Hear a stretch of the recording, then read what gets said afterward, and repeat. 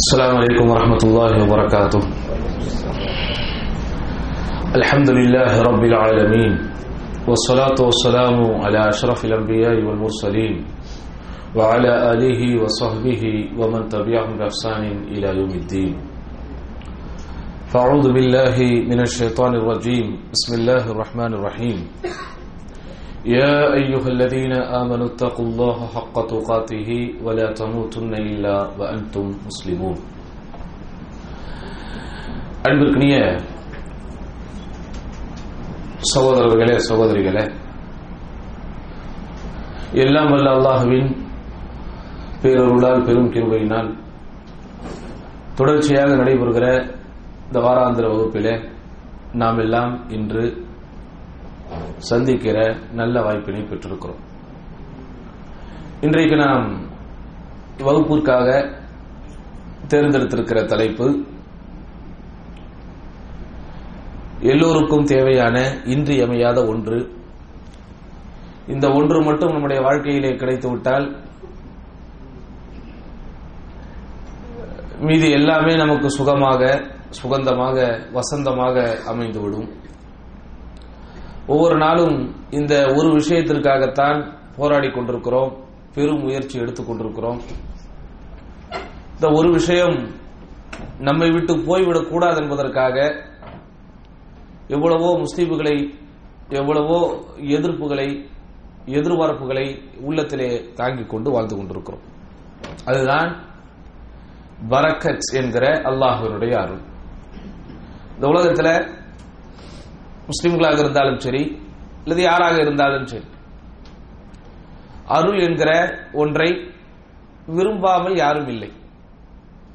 அல்லாஹ் சுப்ஹானஹு வ தஆலா மனிதர்களை ஆசையோடு தான் படைத்திருக்கிறார். ஆசை என்பது இயற்கையாக நம்முடைய உள்ளத்தோடு, உணர்வுகளோடு, எண்ணங்களோடு, சிந்தனைகளோடு இரண்டர கலந்தது.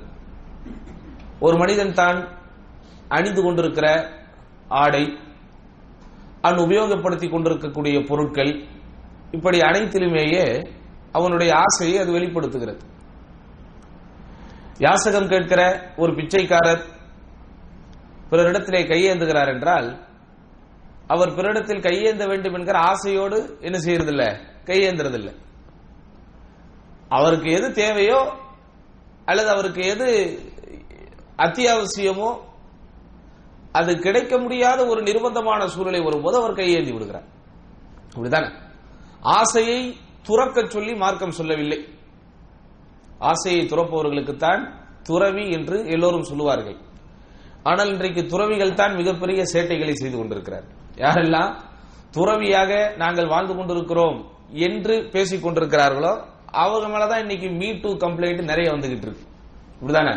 பொண்டாட்டி புள்ளியோட இருக்கிறவன் பேசாமத்தான் இருக்கிறான், உன்னோட ஒண்ணுக்கு மேல இருக்கிறவங்க அதோட ஒழுங்கா இருக்கிறாங்க. இந்த யாரெல்லாம் நாங்க ஆசையை துறந்து விட்டோம், மதையை துறந்து விட்டோம். ஆனா பெரிய பிரச்சனை என்னன்னா, இந்த மீ டூ பிரச்சனையில பெருசா மாட்ட வேண்டியது நம்ம நித்யானந்தா மாட்டி இருக்கணும். ஆனா அவன் மேல அது கம்ப்ளைண்ட் வந்த மாதிரி தெரியுது. இப்படிதானே? புகார் சொல்லப்படாத ஒரே மீ டூவின் நாயகன் அவன் தான். இப்படி யாரெல்லாம் துறந்து விட்டோம், துறவிகளாக வாழ்ந்து கொண்டிருக்கிறோம் என்று சொல்லுகிறார்களோ அவர்கள் தான் இன்றைக்கு நிறைய தகாத செயல்களிலே ஈடுபட்டுக் கொண்டிருக்கிறார்கள். அதனால்தான் இஸ்லாமிய மார்க்கம் ஆசையை துறக்க சொல்லவில்லை, கொஞ்சம் மறக்க சொல்லுகிறது. ஒரேடியாக துனியா நப்சிலேயே நீங்கள் மூழ்கி விடாமல் என்ன செய்யுங்க, மறுமைக்காகவும் உங்களை தயார்படுத்திக் கொண்டு அந்த உங்களுடைய ஆசைகளை பேலன்ஸ் செய்ய சொல்லுகிறது இஸ்லாமிய மார்க்கம். இப்படிதானங்க? அதுதான் இஸ்லாத்தினுடைய பியூட்டி. நீ கல்யாணமே பண்ணாத, பொண்டாட்டி புள்ளியோட இருக்காத, நீ சம்பாதிக்காத, சாப்பிடாத, தூங்காத என்றெல்லாம் இஸ்லாமிய மார்க்கம் சொல்லாது. இஸ்லாம் அனைத்திலும் நன்மை இருக்கிறது என்கிற அற்புதமான வாழ்வியல் வழிகாட்டுதலை தந்தது இஸ்லாம். ஆனால் அதே நேரத்தில் அளவை மீறி விடாதே, அதுதான் இஸ்லாத்தினுடைய போதனை. அப்ப எல்லாரும் என்ன செய்யறோமோ, இந்த பரக்கத் என்கிற ஒன்றை பெறுவதற்காக பெரும் முயற்சி எடுத்துக் கொண்டிருக்கிறோம். நபிகள் நாயகம் ஸல்லல்லாஹு அலைஹி வஸல்லம் அவர்கள் கூட வாழ்வில் இந்த அருட்கொடைகள் நிலையாக நிரந்தரமாக நிற்க வேண்டும் என்பதற்காக பிரத்யேக பிரார்த்தனை செய்திருக்கிறார்கள். நமக்கெல்லாம் தெரிஞ்ச ஒரு துவா தான், அல்லாஹும்ம இன்னி அஊது பிக மின் ஸவாலி நிஅமதிக வ ஃபுஜஅதி நிக்மதிக வ தஹவுலி ஆஃபியதிக வ ஃபுஜஅதி நிக்மதிக வ ஜமீஇ சஹதிக.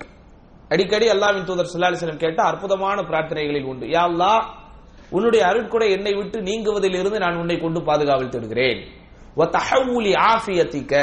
நீ எனக்கு எந்த ஆஃபியத்தை, ஈடேற்றத்தை, ஆரோக்கியத்தை, நிம்மதியை கொடுத்திருக்கிறாயோ அது என்னை விட்டு இடம்பெறுவதிலிருந்து நான் உன்னிடம் பாதுகாவல் தேடுகிறேன். அதே மாதிரி உன்னுடைய தண்டனை, திடீர் தண்டனை, திடீர் உன்னுடைய கோபம் என் மீது விழுவதிலிருந்து நான் பாதுகாவல் தேடுகிறேன். உன்னுடைய அனைத்து விதமான வெறுப்புகளில் இருந்தும் நான் உன்னை கொண்டு பாதுகாவல் தேடுகிறேன். ரெண்டுக்கு வித்தியாசம் இருக்கு. அப்ப அல்லாஹ்வுடைய திடீர் கோபத்திலிருந்து நம்ம தப்பிக்கணும்னா அப்ப அல்லாஹ் லேட்டா கோபப்பட்டா பரவாயில்லையா அப்படின்னு ஒரு மைண்டுக்கு வந்துடக்கூடாது. ரெண்டுமே பிரச்சனை. அதனாலதான் திடீர் என்று உன்னுடைய தண்டனை வருவதில் இருந்தும் உன்னுடைய அனைத்து விதமான வகையான கோபங்களில் இருந்தும் வெறுப்பில் இருந்தும் நான் பாதுகாவல் தேடுகிறேன். அப்ப இப்படி நபிகள் நாயகம் ஸல்லல்லாஹு அலைஹி வஸல்லம் தேர்ந்தெடுத்து கேட்ட இந்த பிரார்த்தனையின் முதல் அங்கமாக வருவதே இதுதான். ஜவாலி நியாமத்திக்க, உன்னுடைய நியாமத் என்னை விட்டு போய்விடக் கூடாது யா அல்லாஹ். இப்படிதானே நியாமத் என்று எதையெல்லாம் நாம் சொல்லுவோம்?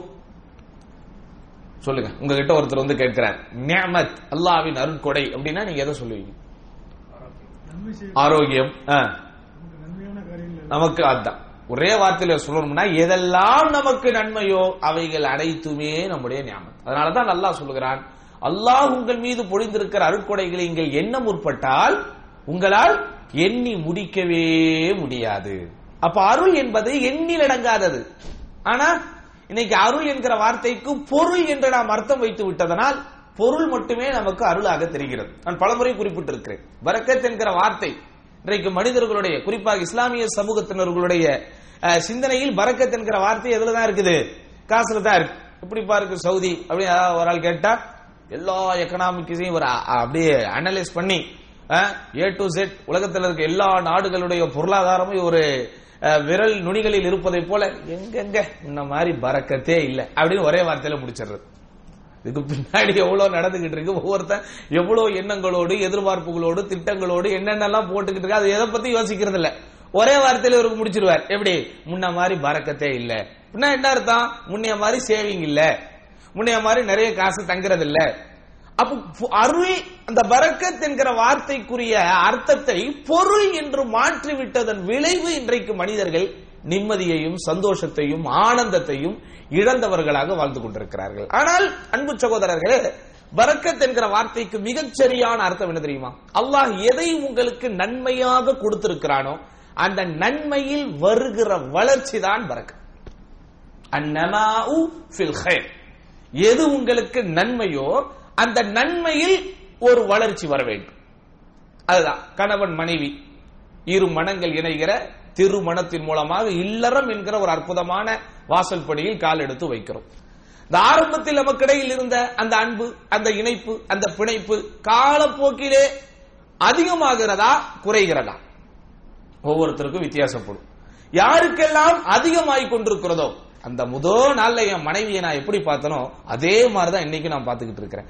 அந்த அன்புல 1% கூட, 0.5% கூட குறையவில்லை என்று ஒரு புருஷன் சொன்னார், ஒரு கணவன் சொன்னார், அவருடைய இல்லற வாழ்க்கையில் பரக்கத் வந்திருக்கிறது. எங்கெங்க இன்னைக்கு பார்த்து ஏமாந்துட்டோம். இப்படி ஒரு 5 வருஷத்துல இப்படி ஒரு மாற்றம் வரும் நாங்க நினைக்கவே இல்லை. அதெல்லாம் அந்த காலம். ஈருடல் ஓர் உயிர் அப்படின்னு கவிதை பேசுனது அப்படிதானே? ஈருடல் ஓர் உயிர் நாங்க அப்படி தத்துவம் பேசுனது. அவ போன் காலுக்காக நம்ம வெயிட் பண்றது, நம்ம போன் காலுக்காக அவ வெயிட் பண்றது, ஒரு போன் வராதா, ஒரு லெட்டர் வராதா அப்படின்னு ஏங்கின காலங்கள் எல்லாம் போயிடுச்சு. இப்ப போன் பண்ணாலே எரிச்சலா இருக்குங்க என்று யாராவது சொன்னால் அங்கே என்ன வந்திருக்கு? அந்த அவர்களுடைய இல்லறத்தில் அல்லாஹ் எந்த பரக்கத்தை இயற்கையாக கொடுத்திருக்க வேண்டுமோ அல்லது இவர் பெற்றிருக்க வேண்டுமோ அதில் ஒரு இழப்பை பெற்றிருக்கிறார். அப்ப பரக்கத், அருள் என்கிற வார்த்தைக்கு மிகச்சரியான அர்த்தம் உங்களுடைய மனதில் பதிய வேண்டுமானால் புரிஞ்சுக்கங்க, அன்னமாஉ ஃபில் கைர், எதை அல்லாஹ் உங்களுக்கு நன்மையாக தந்திருக்கிறானோ அதில் ஒரு வளர்ச்சி இருக்க வேண்டும். உங்களுடைய அறிவாக இருக்கலாம், உங்களுடைய அனுபவமாக இருக்கலாம், உங்களுக்கு அல்லாஹ் வழங்கி இருக்கிற வாழ்வாதாரமாக இருக்கலாம், அல்லாஹ் உங்களுக்கு கொடுத்திருக்கிற வாழ்வியல் அங்கீகாரமாக இருக்கலாம், சமூக அந்தஸ்தாக இருக்கலாம், எல்லாமே எல்லாத்திலையுமே. அந்த காலத்துல நான் இந்த சவுதிக்கு முத வரும்போது என்னை யாருக்குமே தெரியாது அல்லது எனக்கு யாரையுமே தெரியாது. ஆனால் அல்ஹம்துலில்லாஹ் 5-10 வருஷங்க இருந்தேன். எத்தனையோ பேரை நான் சம்பாதித்து விட்டேன், எத்தனையோ பேருக்கு என்னை தெரிந்து விட்டது. அப்படி என்றால் உங்களுடைய இந்த அறிமுகத்தில், அந்த நட்பில் ஒரு பரக்கத் வந்திருக்கிறது. இதுதானே? சொந்த பந்தம் யாருமே இல்லாம இருந்தேன், இந்த கல்யாணத்தை முடிச்ச அல்ஹம்துலில்லாஹ் ஏகப்பட்ட சொந்தங்கள், ஏகப்பட்ட நட்புகள் அப்படின்னா அதுல பரக்கத். கல்யாணம் ஒண்ணுதான் பண்ணேன், இந்த சொந்தக்காரன் எங்க போனான்னு எனக்கு தெரியல, கல்யாணம் ஒண்ணுதான் பண்ண, அதுக்கப்புறம் எனக்கு இந்த சொந்த பந்தத்தினுடைய ஒரு அட்டாச்மெண்டே போயிடுச்சு அப்படின்னு சொன்னோம்னா அப்ப அங்கே அந்த பரக்கத்தை நீங்கள் இழந்திருக்கிறீர்கள். இப்படியே உங்களுடைய வாழ்வின் அனைத்து வடிவங்களையும் அனைத்து விஷயங்களையும் கொஞ்சம் நீங்கள் கணக்கு போட்டு பார்த்தால் இந்த வாழ்க்கையில் நீங்கள் வளத்தை பெற்றிருக்கிறீர்களா இல்லையா என்பதை நீங்களே புரிந்து கொள்ள முடியும். நமது வாழ்வின் பரக்கத்தை இன்னொருவன் என்ன செய்ய முடியாது, எடை போட்டு சொல்ல முடியாது. ஆனா மனித மனத்தில் இருக்கிற மனோரீதியான பெரிய பிரச்சனை என்னன்னா, பிறர்க்கு முன்னால் நாம் அருளோடு பரக்கத்தோடு இருக்க வேண்டும் என்கிற எதிர்பார்ப்பே நம்மை ஏமாளிகளாக ஆக்கி கொண்டிருக்கிறது. அவன் நம்மள என்ன நினைப்பான், அவன் நம்மள என்ன சொல்லுவான், அவன் இந்த கார் வச்சிருக்கிறான், நான் இந்த கார்ல எப்படி போக முடியும், அவன் பிசினஸ் கிளாஸ்ல போறானு, நான் மட்டும் எப்படி எக்கனாமிக் கிளாஸ்ல போய் இறங்க முடியும், அப்ப அவ்வளவு பெரிய வீடு கட்டி இருக்கிறானே, நான் அவன் ஏரியால இடம் வாங்கி இருக்கிறேன், அதை விட சின்னதா கட்டினா என்னுடைய ஸ்டேட்டஸ் என்ன ஆகிறது என்று நினைத்து நினைத்து வருந்தி ததும்பி என்ன செய்து கொண்டிருக்கிறோம், வாழ்வின் வளங்களை எல்லாம் விழுந்து கொண்டிருக்கிறோம். அதனால என் அருமை சகோதரர்களே, வாழ்வு வளம் பெற என்பது நம்முடைய வாழ்க்கையில் ரொம்ப முக்கியமானது. அந்த வளம் நம்முடைய வாழ்விலே இருந்தால்தான் அது நலம் என்கிற பலத்தை நமக்கு பெற்றுத்தரும். வளமும் நலமும் பலமும் நம்முடைய வாழ்க்கையில் ரொம்ப இன்றியமையாதது. இதையெல்லாம் இருந்தால்தான் அந்த ஸ்ட்ரெஸ் என்று சொல்லப்படுகிற அந்த அழுத்தத்தில் இருந்து நாம் பாதுகாக்கப்படுவோம். இன்னைக்கு எல்லாருடைய முகத்திலையும் ஒரு இனம் புரியாத கவலை, என்ன போதோ ஏதாவது போதோ, எப்போ நமக்கு பேப்பர் வருமோ, என்ன சட்டம் வருமோ, அந்த ஞாயிற்றுக்கிழமை காலையிலிருந்து வியாழக்கிழமை மாலை வரைக்கும் ஒரு இனம் புரியாத கவலையும் அதிர்ச்சியும் வருத்தமும் எல்லாருடைய முகங்களிலும் பெரும்பாலும் தெரிகிறது. வியாழக்கிழமை சாயங்காலம் ஆனாதான் நிறைய பேர் சிரிக்கவே செய்யறாங்க. அந்த அளவுக்கு இன்றைக்கு சுற்றி இருக்கக்கூடிய சூழல்களின் அழுத்தங்கள் நம்மை அழுத்திக் கொண்டிருக்கிறது. ஆனால் யாருடைய வாழ்க்கையில் அந்த பரக்கத் என்பதை எல்லாம் கொடுத்து விட்டானோ, அந்த வளத்தையும் நலத்தையும் கொடுத்து விட்டானோ, அவன் பாட்டுக்கு அல்லாஹ் மேல தவக்கல் வைத்து விட்டு வருவது வரட்டும்னு போய்கிட்டே இருப்பான். அதுதான் பரக்கத். இந்த பரக்கத்தை நபிமார்கள் அல்லாஹ்விடத்திலே கேட்டிருக்கிறார்கள். அல்லாஹ் சுப்ஹானஹு வ தஆலா இறை தூதர்களுடைய வாழ்க்கையை சொல்கிற போது இந்த பரக்கத் என்பதை அல்லாஹ் என்ன செய்யறான், இணைத்து சொல்லிருக்கிறான். உதாரணமாக பாருங்கள், இறை தூதர் ஈசா அலைஹிஸ்ஸலாம் தம்மை குறித்து தன்னுடைய சமூகத்திற்கு சொல்லுகிற போது என்ன சொன்னார்கள், வஜஅலனி முபாரக்கன், அல்லாஹ் என்னை பரக்கத்து பொருந்தியவனாக அருளுக்குரியவராக அல்லாஹ் என்னை ஆக்கியிருக்கிறான். ஐனமா குந்து, நான் எங்கிருந்த போதிலும், வஅவ்சானி பிஸ்ஸலாத்தி வஸ்ஸகாத்தி மா தும்து ஹய்யா, நான் உயிருடன் இருக்கும் காலமெல்லாம் தொழுகையை கொண்டும் ஜகாத்தை கொண்டும் அல்லாஹ் எனக்கு கட்டளையிட்டிருக்கிறான். அப்போ ஈசா அலைஹிஸ்ஸலாத்து வஸ்ஸலாம் தம் சமூகத்திற்கு தன்னை குறித்து சொல்லும் போது முபாரக்கன் பரக்கத் என்கிற வார்த்தையை வைத்து சொல்லி இருக்கிறார்கள். அதே போன்று பாருங்கள், இறை தூதர் இப்ராஹிம் அலைஹிஸ்ஸலாத்து வஸ்ஸலாம் அவர்களுக்கு அல்லாஹ் சுப்ஹானஹு வ தஆலா வாரிசை கொடுக்கிற போது எப்படி சொல்லி கொடுக்கிறான், வபஷர்னாஹு பிஇஸ்ஹாக நபிய்யம் மினஸ் ஸாலிஹீன் வபாரக்னா அலைஹி வ அலா இஸ்ஹாக, நாம் இந்த இறை தூதர் இப்ராஹிம் அவர்களுக்கு இஸ்ஹாக்கை நபியாக, நல்லோர்களிலிருந்து உண்டான ஒரு நபியாக வழங்கினோம்.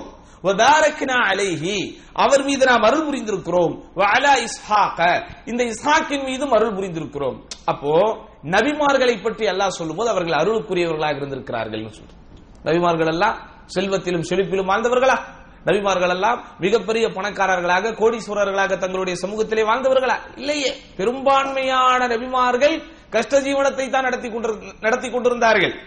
ரொம்ப ஒரு அதிசயமா ஒரு சுலைமான் அலைஹிஸ்ஸலாம் இப்படி ஒரு சில நபிமார்களை தவிர்த்து பெரும்பான்மையான நபிமார்கள் இந்த உலகத்தில் எப்படித்தான் வாழ்ந்திருக்கிறாங்க, சிரமத்தோடு தான் இருந்திருக்கிறார்கள். ஆடு மேய்க்கக்கூடிய இடையர்களாக இருந்திருக்கிறார்கள்.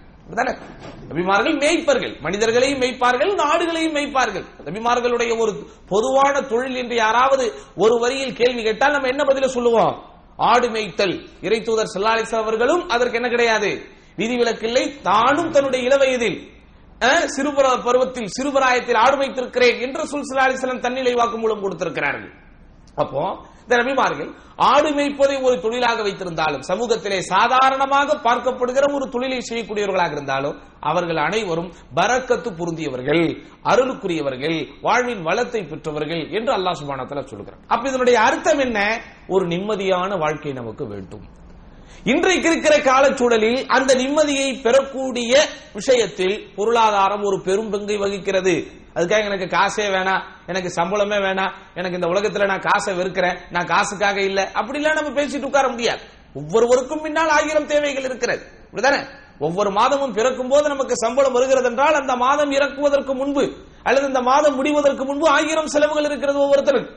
வீட்டு வாடகை கொடுக்கணும், கரண்ட் பில்ல கட்டணும், ஸ்கூல் ஃபீஸ் கட்டணும், ஊருக்கு அனுப்பணும், செட்டில்மெண்ட் கொடுக்கணும், ஏற்கனவே கடன் வாங்கி இருந்தால் அவர்களுக்கு நம்ம கொஞ்சம் கொஞ்சமா கொடுத்துட்டு வரணும். நமக்கு என்று சில நண்பர்கள் இருப்பார்கள், உறவினர்கள் இருப்பார்கள், அவர்களுடைய சில பல தேவைகளை நிறைவேற்றுவதற்கு நம்ம கொஞ்சம் உதவிகள் செய்யக்கூடிய ஒரு சூழ்நிலைக்கு தள்ளப்படணும். எத்தனையோ எதிர்பார்ப்புகள் இருக்கும், எதிர்கால தேவைகள் இருக்கும், அதுக்கு கொஞ்சம் நம்ம சேமிச்சு வைக்கணும். இப்படி பல எதிர்பார்ப்புகளோடு மனிதர்களுடைய வாழ்க்கை போய்கொண்டிருக்கு. அதனால இப்படிப்பட்ட ஒரு கால சூழ்நிலையில் நம்முடைய வாழ்வின் நிம்மதியை நிர்ணயிக்கிற இடத்தில் ஒரு முக்கியமான பகுதியை அங்கமாக பொருளாதாரம் வகிக்கிறது. வார்த்தையை நன்றாக கவனியுங்கள். நம்முடைய வாழ்வின் நிம்மதியை நிர்ணயிக்கிற இடத்தில் விஷயங்களில் பொருளாதாரத்திற்கும் ஒரு பங்கு இருக்கிறது. பொருளாதாரம் மட்டுமே ஒரு மனிதனுடைய வாழ்வின் நிம்மதியை நிர்ணயிக்காது. ஆனால் நிம்மதியை நிர்ணயிக்கிற விஷயங்களில் எதுவும் இருக்கு, பொருளாதாரமும் இருக்கு. அப்ப இந்த பொருளாதாரம் உட்பட ஏனைய நலங்களை உள்ளடக்கிய அருள் வளங்களை பெறுவதற்கு மார்க்கம் என்ன சொல்கிறது? நிறைய நம்ம படிச்சிருக்கிறோம். நமக்கு பரக்கத் வரணும்னா நிறைய காரணங்கள் நம்ம ஏற்கனவே நிறைய இங்க கூட ஷேக் அவர்கள், அஸர் ஜிலானி அவர்கள் இது குறித்து ஒரு தலைப்பாக பேசியதாக கூட அறிந்திருக்கிறேன். இங்கே நாம் சொல்ல வருவது என்னன்னா, பரக்கத்திற்கு உங்களுக்கு ஒரு டெபினேஷன் சொன்னேன். என்னது? எந்த நன்மை நம்மிடத்தில் இருக்கிறதோ அது அதிகமானால் பரக்கத், அப்ப அது குறைந்தால் சொல்லுங்க, குறைந்தால் சோதனை. பரக்கத்து கம்மியாவது, எதை எங்க பயப்படுறீங்க? அல்லாஹ் எதை நமக்கு கொடுத்திருக்கிறானோ அது அதிகமானால் அதற்கு பேர் பரக்கத், அப்படிதானே? அப்ப அது குறைந்து கொண்டிருக்கிறது. உதாரணமாக எனக்கு அல்லாஹ் நற்குணத்தை கொடுத்திருந்தான், பொறுமையோடு இருந்தேன், சகிப்புத்தன்மையோடு இருந்தேன், நிதானத்தோடு எதையும் நான் கையாளுவேன். இந்த கம்பெனில தான் போய் சேர்ந்தேன், பைத்தியக்கார மாதிரி இன்னைக்கு நான் பேசிக்கிட்டு இருக்கிறேன் அப்படின்னா உங்களுடைய நடத்தையில் இருந்த பரக்கத் அங்க குறைஞ்சிருச்சு. அப்படிதானே? நான் ஒரு ஊர்ல சென்னையில இருந்தேன், மனைவி மக்களோட நிம்மதியா இருந்தேன், ரொம்ப சந்தோஷமா இருந்தேன். என்னைக்கு அந்த சென்னையில இருந்து பண்ணி வேற ஊருக்கு, அந்த ஊர் பேரை சொன்னா வம்பாயிரும், எதுக்கு அந்த ஊர் பேரை சொல்லிக்கிட்டு, பொதுவா அந்த ஊருக்கு போனேன், அதுல இருந்து எனக்கு முசீபத்து ஆரம்பிச்சிருச்சு அப்படின்னா அந்த மன வாழ்க்கையில் கிடைத்த பரக்கத்தில் ஏதோ ஒரு குறை. அங்க வேலை பார்த்துக்கிட்டு இருந்தேன், சம்பளம் இவ்வளவுதான் வாங்கினேன், இருந்தாலும் செலவு போக அல்ஹம்துலில்லாஹ்னு ஒரு சேவிங், ஒரு அமௌண்ட் இருந்துகிட்டே இருந்துச்சு. இங்க வந்தேன், அதை விட நிறைய வருது, இருந்தாலும் எனக்கு நெருக்கடியா தான் போய்கிட்டு இருக்கு ஒவ்வொரு மாசம் அப்படின்னா அப்ப அந்த சேமிப்பில் உள்ள ஒரு பரக்கத்து உங்களுக்கு குறைஞ்சு. இப்படி நம்முடைய பரக்கத்தை குறைப்பதற்கென்று சில காரணங்கள் இருக்கு. அதை நீங்க கண்டுபிடிச்சிட்டீங்கன்னா உங்க வாழ்க்கையில என்ன வந்துடும்? நிறைவு வந்துடும். இப்படிதானே? Find not a fault, find remedy அப்படின்னு பாருங்க. தவறு, அதாவது குற்றங்களையும் குறைகளையும் ஆராய்ந்து கொண்டிருப்பதற்கு பதிலாக நம்ம எதை ஆராயணும்? தீர்வு என்ன? அந்த பிரச்சனைகள் வருவதற்கு தீர்வு என்ன? அப்ப என்னிடத்திலே இருக்க வேண்டிய பரக்கத்துகள் குறைந்து போகிறது என்றால் அதற்குரிய காரணம் என்ன? அதை நீங்க கண்டுபிடிச்சிட்டீங்கன்னா தாங்க வாழ்க்கையில வெற்றி பெற முடியும். அப்படிதானே? எந்த விஷயத்திற்காக மருத்துவம் தேடி மருத்துவரிடத்திலே போனால் அவன் உண்மையாலுமே திறமையான ஒரு மருத்துவராக இருந்தால், நம்முடைய ஆரோக்கியத்தின் மீது அக்கறை உள்ள ஒரு மருத்துவனாக இருந்தால் அவன் என்ன செய்யணும்? எதனால பிரச்சனை வருதோ அதை போய் அவன் கரெக்டா கட் பண்ணணும். ஆனா இன்னைக்கு எதுக்கு எடுத்தாலும் வலி நிவாரணி, ஆன்டிபயோட்டிக், குறிப்பிட்ட சில மாத்திரை மருந்துகளை கொடுத்து இன்னும் மனிதனை இந்த அதிநவீன மருத்துவ உலகம் நோயாளிகளாக மாற்றிக் கொண்டிருக்கிறது. ஆனா சரியான ஒரு மருத்துவன் யாரு? அவனுடைய பிரச்சனையை சரியாக அவன் ஆராய்ந்து அதற்குரிய தீர்வுகளை அவன் திறமையாக கொடுக்க வேண்டும். அந்த மாதிரி இஸ்லாமிய மார்க்கம் பரக்கத்துகள் மனிதனை விட்டு இழந்து போவதற்கென்று சில காரணங்களை சொல்கிறது. அந்த காரணங்களை மட்டும் நம்ம வாழ்க்கையில வரவிடாம நம்ம ஆக்கிட்டோம்னா உண்மையிலேயே நாம் இந்த அருளையும் வளத்தையும் நிறைய பெற்ற மக்களாக நாம் வாழ்வோம். அல்லாஹ் சுப்ஹானஹு வ தஆலா அவன் அருளை வழங்குகிறான். பரக்கத் என்கிற அந்த அருளை அவன் வழங்குவதற்கு தயாராக இருக்கிறான். வானத்திலிருந்து அவன் இறக்கக்கூடிய மழையை கூட அல்லாஹ் எப்படித்தான் சொல்லுகிறான்? அருள் என்றுதான் சொல்லுகிறான். திருமண வாழ்க்கை அல்லாஹ் அருள் என்று சொல்லுகிறான். மனைவி மக்கள் என்று நாம் வாழக்கூடியதை அல்லாஹ் அருள் என்று சொல்லுகிறான். அப்ப இந்த அருளில் ஒரு கிருமி போல இணைந்து அதிலோடு நுழைந்து அந்த அருளுக்கு பாதிப்பு ஏற்படுத்தி கொண்டிருக்கக்கூடிய விஷயங்கள் என்ன? முதல் விஷயம் உலமாக்கள் பட்டியல் போடுகிறார்கள். அதில் மிக முக்கியமான விஷயம் கஸ்ரத்துல் மஆசி. பாவங்கள் மனிதன் செய்ய குறிப்பாக ஒரு முஸ்லிம், ஒரு முஃமின் பாவங்கள் அதிகம் செய்ய அவனுடைய பரக்கத்துகள் குறையும். ஏன் உலகத்துல மத்தவங்க எல்லாம் பாவங்கள் நிறைய பண்ணிக்கிட்டு தானே இருக்கிறான், அவனுக்கு வந்துகிட்டு தானே இருக்குது.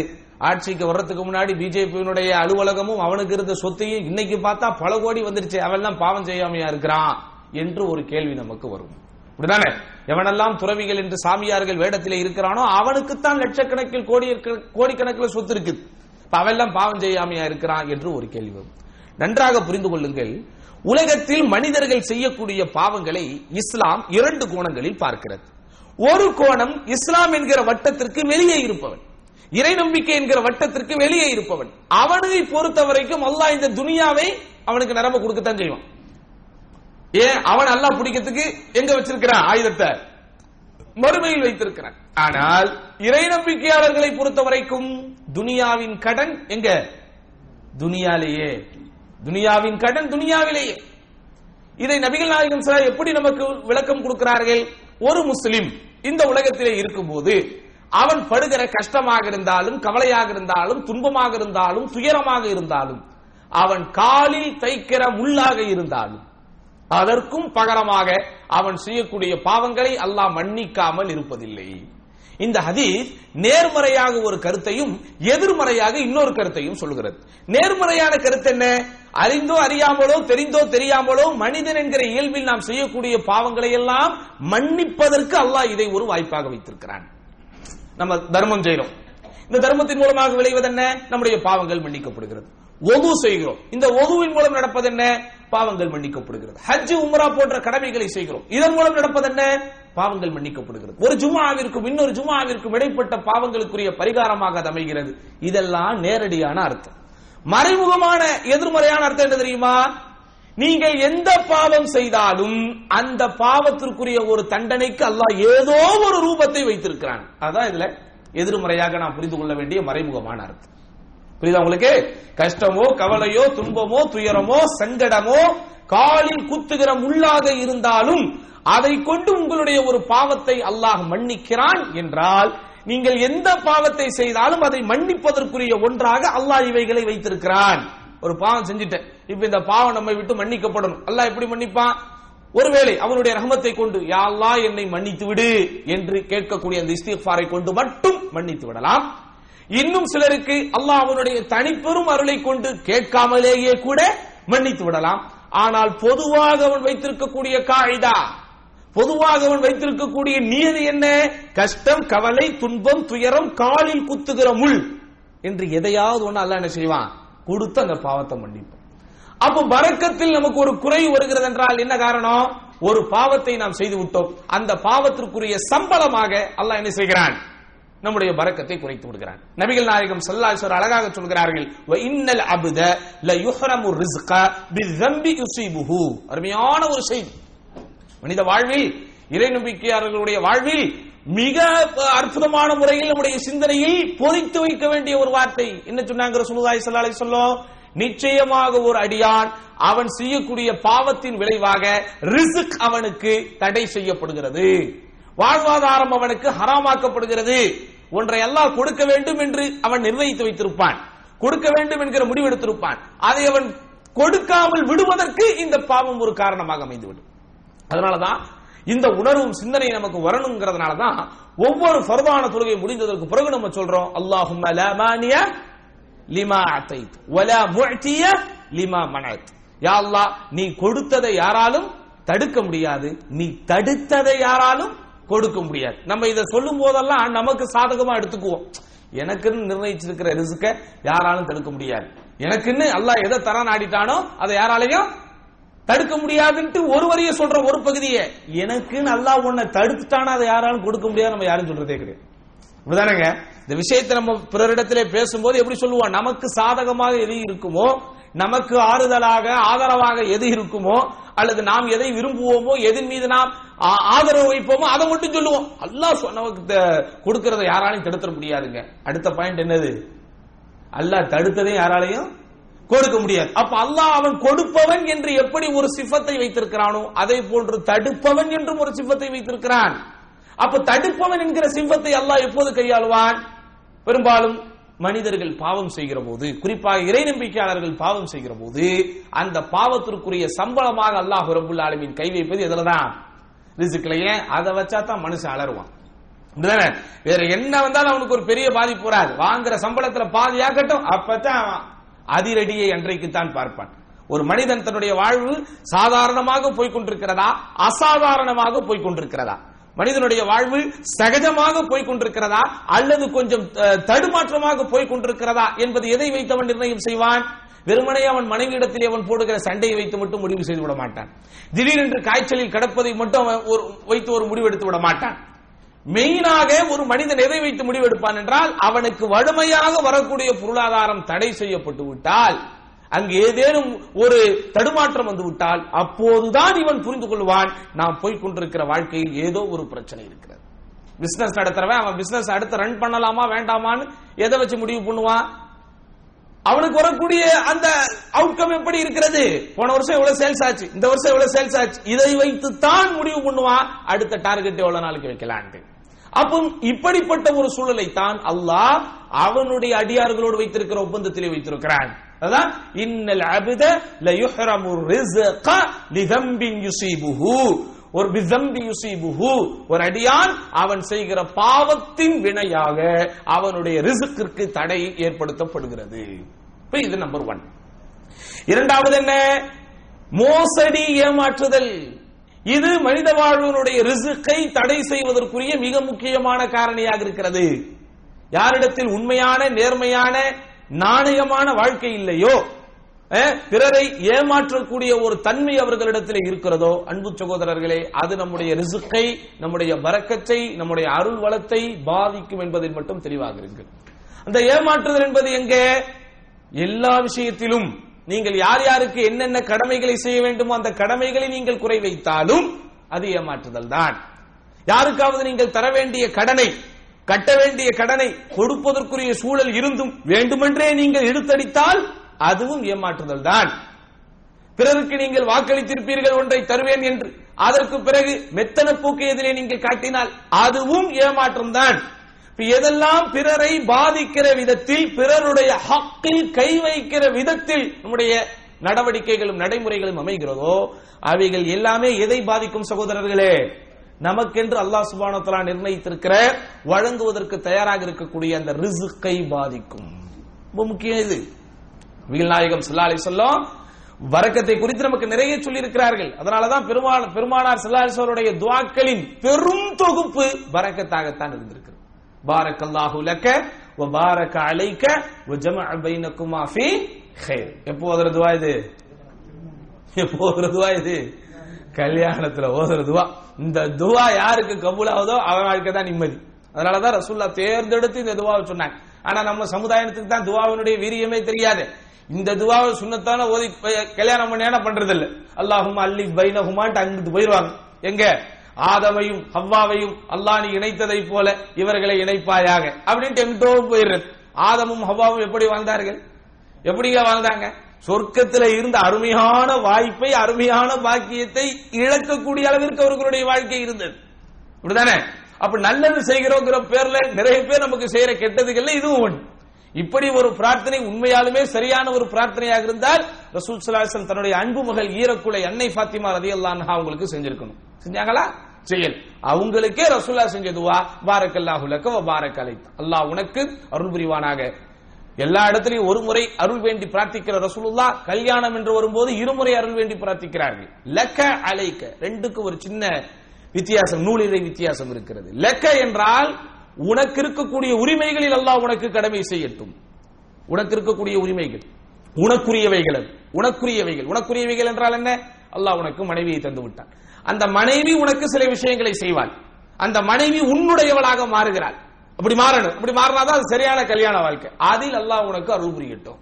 கல்யாணம் பண்ணி வந்ததோட அவன் பாட்டுக்கு ஒரு பக்கம், இவன் பாட்டுக்கு ஒரு பக்கம், மியூசியம் மாதிரி இருந்தால் அது ஒரு வாழ்க்கையா? அவர்களுக்குள் எந்த விதமான ஒரு சீண்டல் இல்லாமல், ஒரு ஊழல் இல்லாமல், ஒரு நிம்மதி இல்லாமல், ஒரு நகைச்சுவை உணர்வு இல்லாமல் அவன் பாட்டுக்கு ஒரு பக்கம், இவன் பாட்டுக்கு ஒரு பக்கம் இருந்தா அது ஒரு வாழ்க்கையா? அவன் பாட்டுக்கு சமைச்சு கொடுக்குற, இவன் பாட்டுக்கு சாப்பாடு எப்படிங்க இருந்துச்சு? இருந்துச்சு அப்படின்னு இவன் போவ, இவன் ஒரு பொருளை வாங்கி கொடுத்த எப்படி இருந்துச்சு? இருந்துச்சு அப்படின்னு அவன் போவ, இது ஒரு வாழ்க்கையா? அப்படி இல்ல. லக்க உனக்குரியவைகள் எல்லாம் உனக்கு அருள் புரியட்டும், அதுதான் வாழ்க்கை. அப்படிதானே? அடுத்து என்ன? அலைக்க உனக்கு இருக்கக்கூடிய கடமைகளிலும் அல்லாஹ் அருள் பாலிக்கட்டேன். கல்யாணம் பண்ணி கையில கொடுத்த உடனே ஏகப்பட்ட கடமைகள் உனக்கு வந்துருச்சு. இதுவரைக்கும் நீ என்று வாழ்ந்து கொண்டிருந்தவன் இன்று நாம் என்கிற ஒரு சூழ்நிலைக்கு நீ தள்ளப்பட்டு விட்டாய். அவருடைய நல்லது கெட்டது அனைத்திலும் உனக்கு உரிமை இருக்கிறது என்பதை விட உனக்குத்தான் முதற்கண் கடமை இருக்கிறது. இன்னொருவன் சொத்தாக இருந்தால் முதலாக உன்னுடைய சொத்தாக மாறுகிறாள். அப்படிதானே? அவள் பசியோடு இருந்தால் நீ நாளைக்கு அல்லாஹ்விடத்திலே தண்டிக்கப்படுவாய். அவளுடைய பசிக்கு, அவளுடைய கருவில் உருவாக்கக்கூடிய குழந்தையின் பசிக்கெல்லாம் நீ பொறுப்பு. அலைக்க, அதிலும் அல்லாஹ் உனக்கு பரக்கத் செய்யும். இவ்வளவு ஒரு ஆழமான பிரார்த்தனை. அடுத்த நவ ஜமா பைனகுமா ஃபீ கைர், நன்மையான விஷயத்தில் உங்கள் இருவரையும் அல்லாஹ் ஒன்றிணைக்கட்டும். ஏன்? ஷைத்தான் அவளை கொண்டு உன்னை வழிகெடுக்க முற்படுவான், உன்னை கொண்டு அவளை வழிகெடுக்க முற்படுவான். அப்படி வழிகெடுக்கப்படக்கூடிய விஷயங்கள் உங்களிடத்தில் அன்பாக காதலாக தெரியக்கூடாது. கல்யாணமான புதுசுல வாங்க இங்க ஜாலியா சினிமாக்கு போலாம் அப்படின்னு அவ கூப்பிடுறான். இவன் வாடி நம்ம ஒரு சினிமாக்கு போலான்னு கூப்பிடுறான். இப்போ இவர்களுடைய அன்பின் வெளிப்பாடுதான் இவர்கள் ஒரு சினிமாவிற்கு போகலாம் என்று எடுக்கக்கூடிய முடிவு. இப்படிதானங்க இஸ்லாம் என்கிற வட்டத்திலிருந்து வெளியில் பார்த்தான். ஆனால் இஸ்லாம் என்கிற வட்டத்திற்கு உள்ள இருந்து பார்க்கும்போது இது என்னது? மார்க்கம் தடை செய்யப்பட்ட ஷைத்தானிய தூண்டுதலில் உள்ளான ஒன்று. அதனாலதான் இந்த மாதிரி ஒரு விஷயங்கள் நம்முடைய தம்பதிகள் சகிதம் வாழக்கூடிய இல்லற வாழ்விலே நடந்துவிடக் கூடாது என்பதற்காக நன்மையான விஷயத்தில் உங்கள் இருவரையும் அல்லாஹ் என்ன செய்யணும்?